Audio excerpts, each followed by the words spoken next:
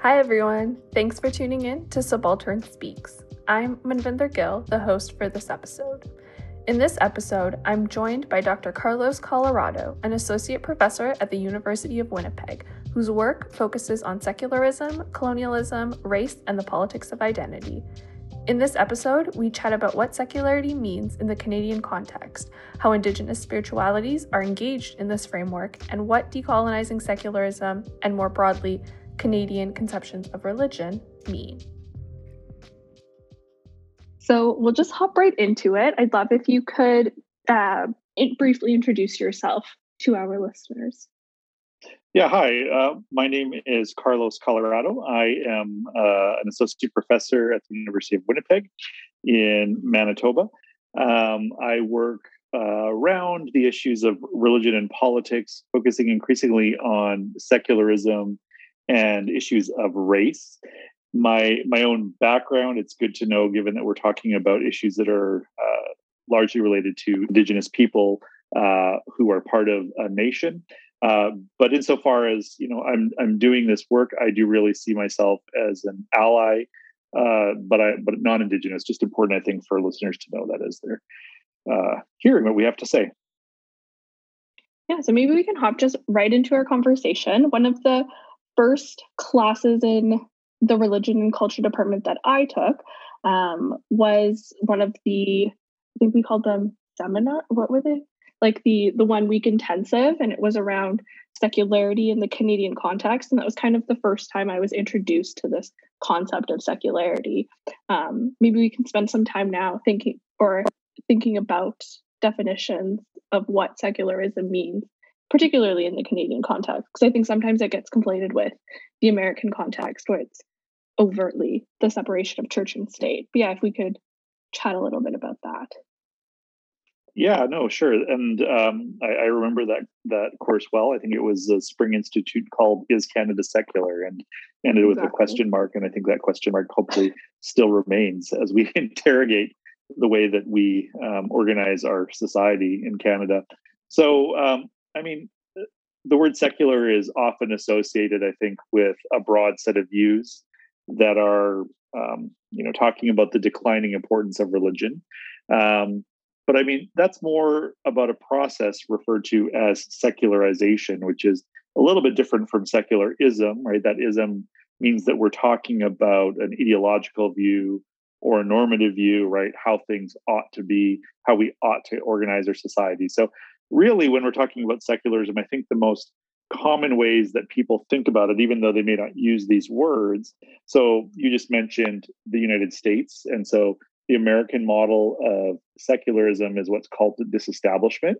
So that's essentially separation of church and state. That's one way you can think about it. So government is to be separate from the influences of religion. And if we think about the history of the United States, where you have people coming from contexts where the nation states were not only at war in Europe, but were also often dominated by either Catholic or Protestant churches, really ruling the states. And so what happened is that people that were being persecuted in those contexts in Europe moved to the United States, and they set up a different kind of republic, right, where people wanted their government to not be ruled by religion. But of course, that doesn't mean that there's no place for religion in society, right? That's a different kind of vision. And so that takes one to a different understanding of secularism, which is privatization.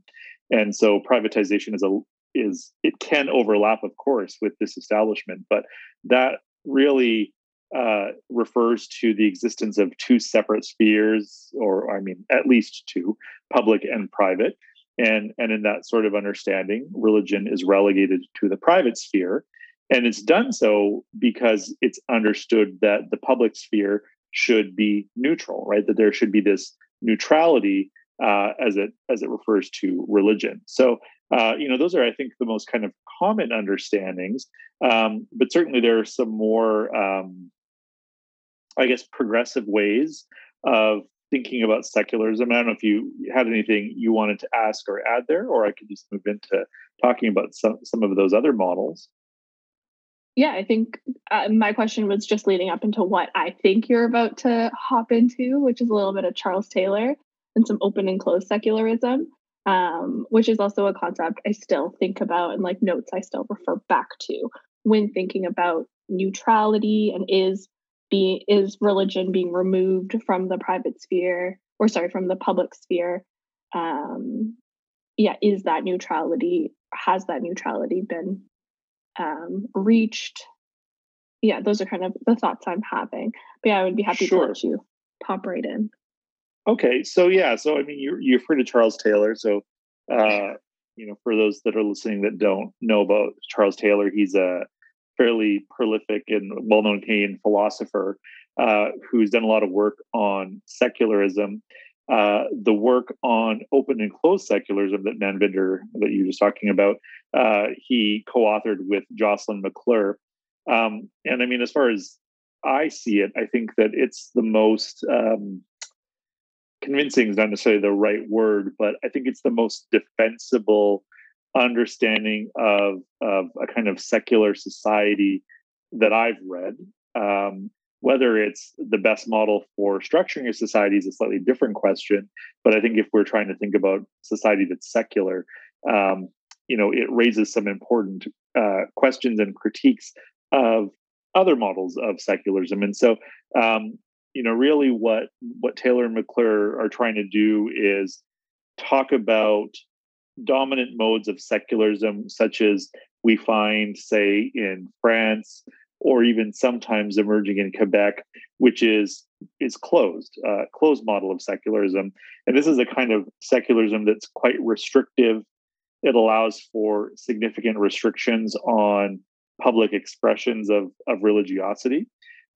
Those restrictions are usually done in the name of neutrality, or sometimes maybe in a very, very narrow pursuit of a very narrow understanding of what the separation of church and state implies, right? So that it's not actually what we talked about a moment ago, where, folks coming from a context where they were persecuted want to go to a nation or create a nation where that persecution doesn't appear, but instead it's the evacuation of religion from the public sphere that's the goal of closed secularism. So over and against this, what open secularism demands or advocates for is, it acknowledges the importance of neutrality, but it points out that neutrality is only a means to ensure the ends of secularism, right? So what are the actual goals of secularism? And so for Taylor and McClure, those goals are religious liberty and freedom of conscience, right? So the ability to be religious, to choose your religion, to enact that, and to be able to have freedom of conscience. And so it's only insofar as those two goals are protected that neutrality is an important means, right? It's one of the main ways to ensure that religious freedom and freedom of conscience are protected. So that's sort of, I think, the crux of open and closed secularism. But I think it's also worth talking about a different perspective, because I think it's actually one that I'm increasingly interested in, and I know that you and Vinder are also interested in this perspective. And it's thinking about secularism as a structure of discipline, right? A very non-neutral structure of discipline. And so that's a sort of approach to secularism that's been developed by people like Talal Assad, Saba Mahmood, Judith Butler, Wendy Brown, Elizabeth Shackman Hurd, and others. And collectively, what this group of scholars or theorists try to do is to help us see how secularism can be, in fact, construed as a mechanism of colonialism, right? So on that perspective, secularism should really be seen as something that disciplines religions, right? It sets the parameters for how and where it can appear in society, and therefore how and where religious people can appear in society. But a key piece of this kind of body of theory or scholarship is the way in which they underscore that this kind of regulation of religion doesn't tend to be neutral. And we can see, for example, how in Canada, it's minority religions, or we could put it a different way, religions at the margins of Canadian society that often tend to be more regulated. So you can think of cases involving Muslim women who wear a veil, or Sikhs who wear a turban or kirpan for reasons of religious obligation. And why is it that these are the cases that come to mind when we're thinking of religious accommodation? And it's rarely, say, for example, white Protestants that are running up against secular discipline. And so would it be helpful for me to maybe give you a bit of an example of what they're talking about? Yeah, for sure. Yeah, I think an example would be great. So this is an example that, again, for the listeners, Manvinder and I have participated in the production of a film together. And these are some examples that are raised in that film to talk about the inconsistent way in which secular power is exercised. And so the two examples have to do with Muslim women, and Muslim women specifically who wear a veil. And so I think these examples expose very clearly how non-neutral secular power can be in Canada and how it serves as this sort of disciplinary structure. And so, the first case involves a woman named Zinir Ishak. And so this is a woman who was told that she could not wear her veil during a citizenship ceremony. And this got a lot of attention around the time that the Trudeau government was elected the first time. And in fact, there have been many analysts that have said that it's actually largely because of this controversy that the Liberals won, because of the way in which the responses from various leaders really divided the country. But insofar as this, this woman was told she couldn't wear the veil, it's worth thinking about, what the arguments for that were. And so one of the most high profile came from the Prime Minister himself, Prime Minister Stephen Harper. And he said that, covering of one's face at a citizenship ceremony was contrary to Canadian values. He said it was non-transparent. And he also said that wearing the veil is rooted in a culture that's anti-women. And that much of that's a quote. And that basic position was echoed by the Minister of Immigration at the time, Jason Kenney, who is now the Premier of Alberta, of course. But he went a little bit further. And what was sort of crucial, I think, in the conversation today about Kenney's perspective is that he said not only that it was a cultural practice, but he also said it wasn't a religious obligation, right? And so we can kind of think about why he's making that point, right? If wearing the veil is cultural and not religious, presumably we can surmise that it's not protected by charter rights related to freedom of religion. So let's compare this with a second case involving a woman named Rania Alalul, who is a Muslim woman who around the same time period, this is around 2015, if I recall correctly, who appeared before a Quebec judge. And so she was there because her son had driven her car. He'd been caught driving with suspended license, and her vehicle was impounded. So she appears before a Quebec judge to try to get her vehicle back. And so when she appears before the judge, she's wearing her veil, as she always does. And the judge tells her that the courtroom is a secular space and a secular place. And she refuses to hear the case if Alalul is wearing her religious garment, wearing this veil. So in this case, right, Alalul is told she can't appear because the veil is religious. In the case of Ishak, she's told she can't appear in public because the veil is non-religious. And so really what is consistent is the way in which Muslim women who veil are being disciplined. What's inconsistent is the sort of argumentation that's taking place to justify it. And I think this is a good example that shows that we're really not dealing with a kind of non-neutral structure at all, but in fact, these sort of subtle mechanisms that actually underpin kind of discriminatory practices that also, I think, just as I mentioned with Sikhs being a group that are often singled out, right? We're also talking about religious people who are very visible, right? They can be visibly identified. And so they often tend to be the targets of a certain kind of secularism. It's really about regulating religion, right? Regulating where it can appear. And insofar as, we're talking about those people being more visible, it ends up being mostly about the regulation of minority religion, right?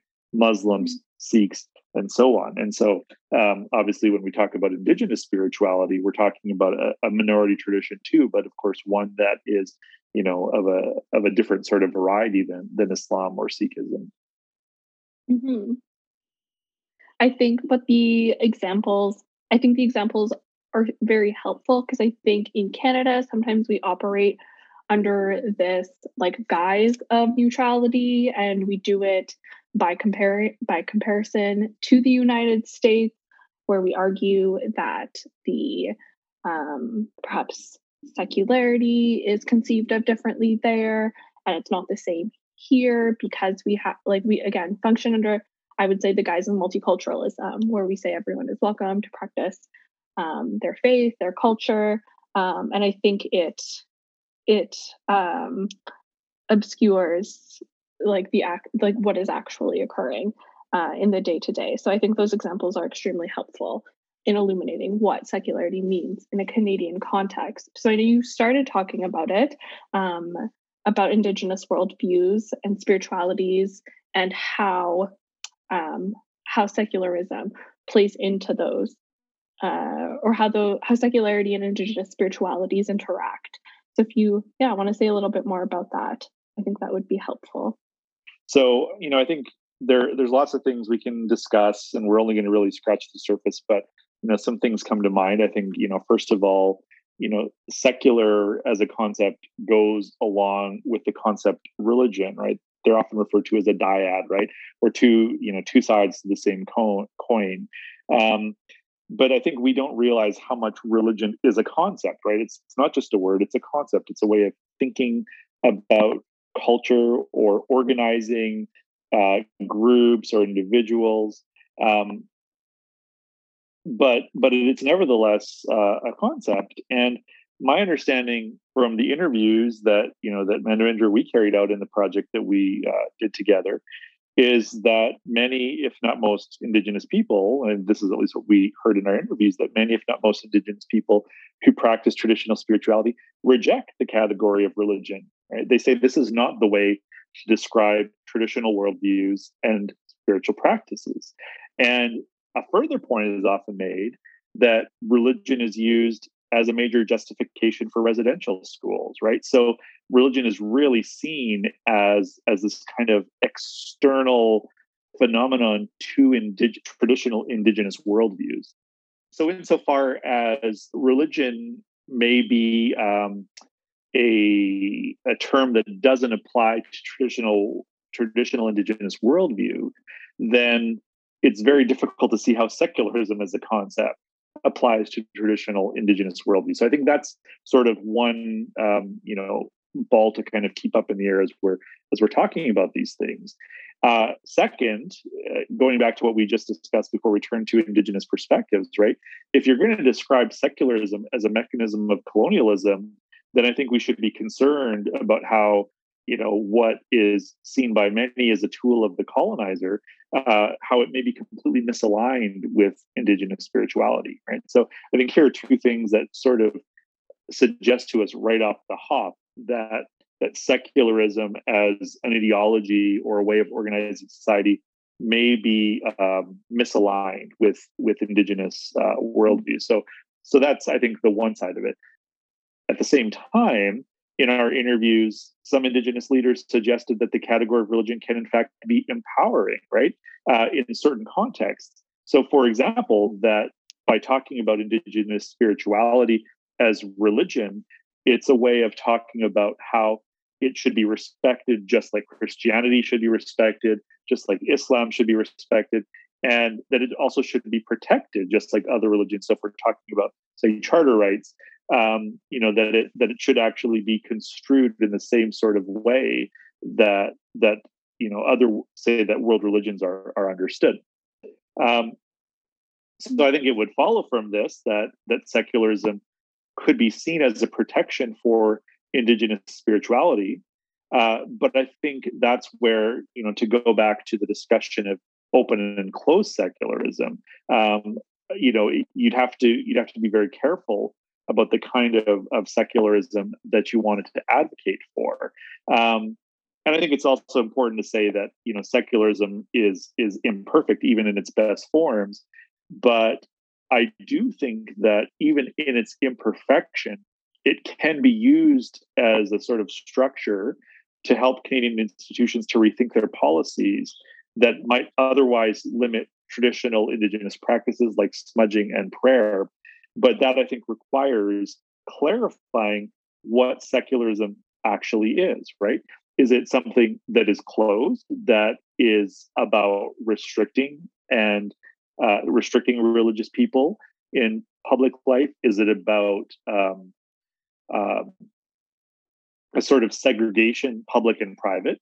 Or is it, in fact, a kind of way of trying to ensure neutrality that maximizes the way in which people are able to, you know, exercise their freedom of religion and exercise their freedom of conscience in a way that Charles Taylor and Jocelyn McClure advocate for? Because I think it's the second that does actually potentially move us forward in a way that I think is envisioned through, say, the Truth and Reconciliation Commission, the TRC, insofar as it advocates for Indigenous spirituality.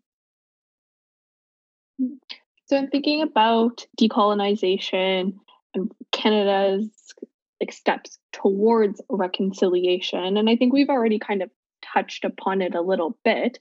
I guess I'm thinking about what secularity would look like if we were to take like our best attempts at reconciliation into consideration, if that makes sense.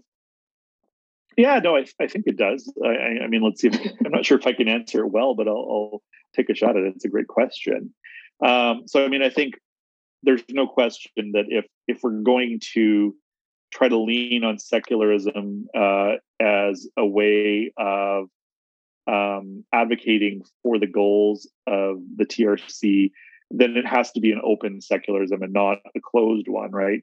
It can't be a sort of secularism that shuns spiritual practices from public life. Because if we look at the calls to action that came out of the TRC, you know, many of them revolve around creating space for Indigenous spirituality, say in education and in healthcare. They revolve around conceptualizations of land, for example, that are deeply spiritual. So I think if we're going to try to follow the sort of closed secularism model, that's very much against the grain of what it is the TRC is advocating for. So I think that's sort of the first thing I would say. But I do want to say a second thing, and I think that it is that this can only get us so far. Open secularism can only get us so far, because I think at the end of the day, open secularism is trying to achieve a sort of neutrality and also a sort of equality. And I think we need to stop and ask, as Canadians, ask ourselves whether those are necessarily the right ways to achieve reconciliation, right? To just say, well, we need to be neutral. Because when we talk about Indigenous people in Canada, these are people that have, you know, suffered great injustices and at the hands of government, at the hands of churches. And so I think there is an argument to be made that perhaps Indigenous spiritual practices should have a sort of privileged place in the public sphere. And so, say, for example, you know, inviting an elder in to pray at certain sorts of ceremonies, you know, should that be then used as an argument for bringing in, you know, a Catholic priest to pray?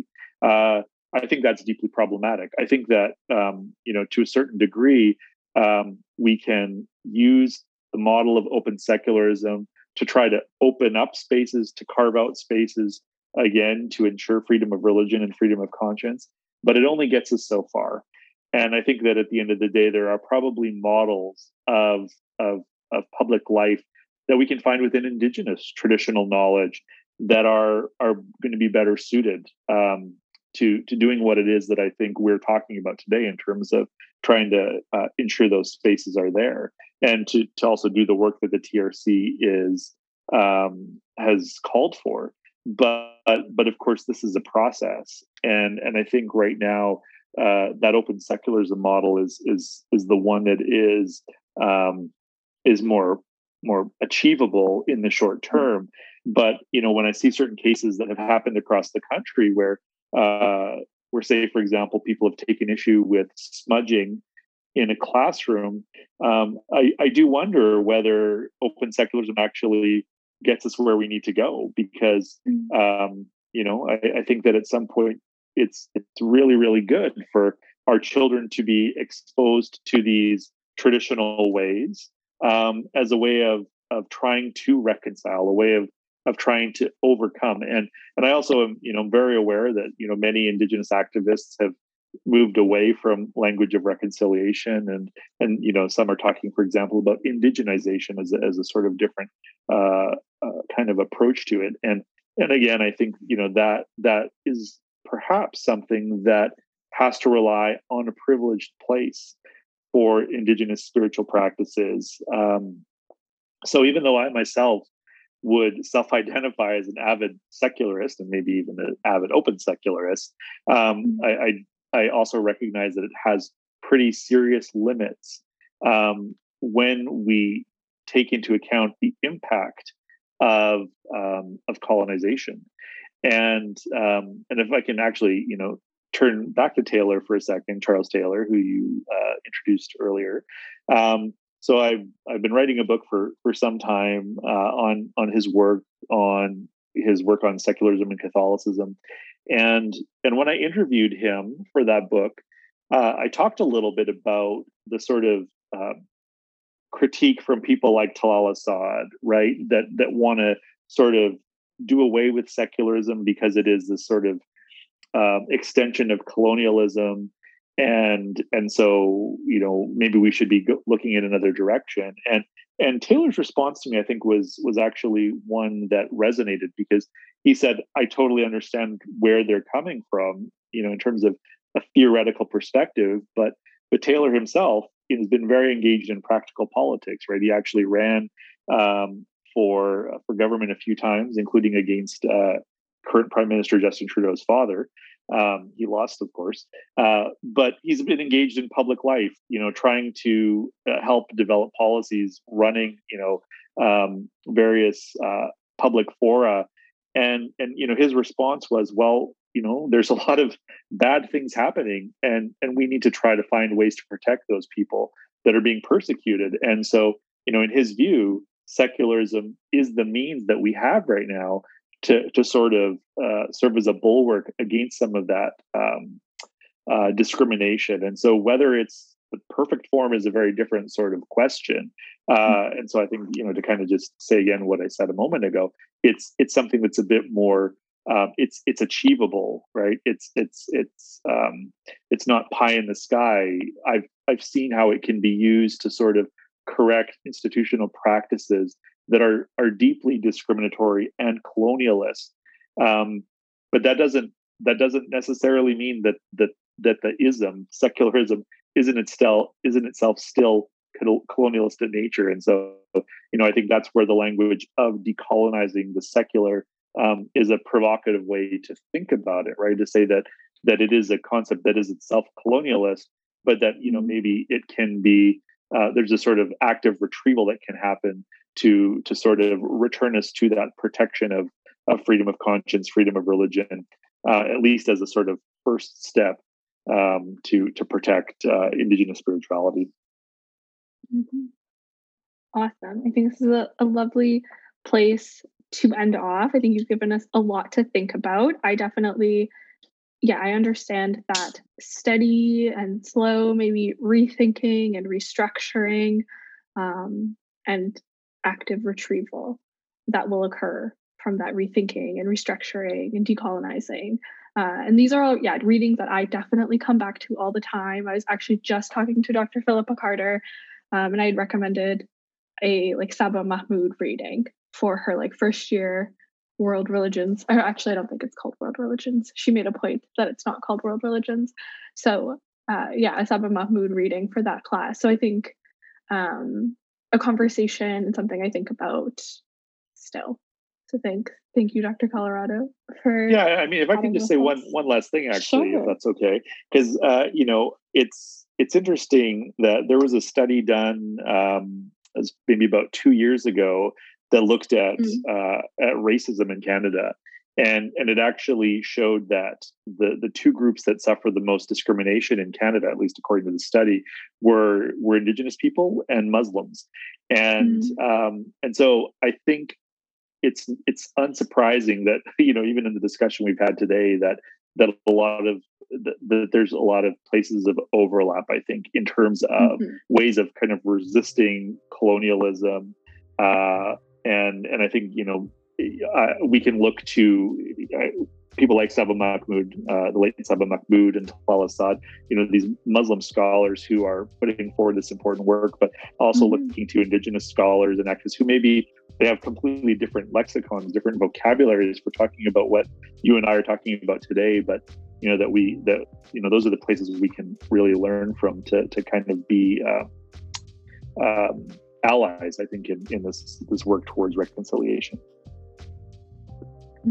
Yeah, I think that's a great and important point. Thank you for spending some time with me on this Saturday afternoon. Thanks so much for tuning into this episode of Subaltern Speaks. We hope you enjoyed it.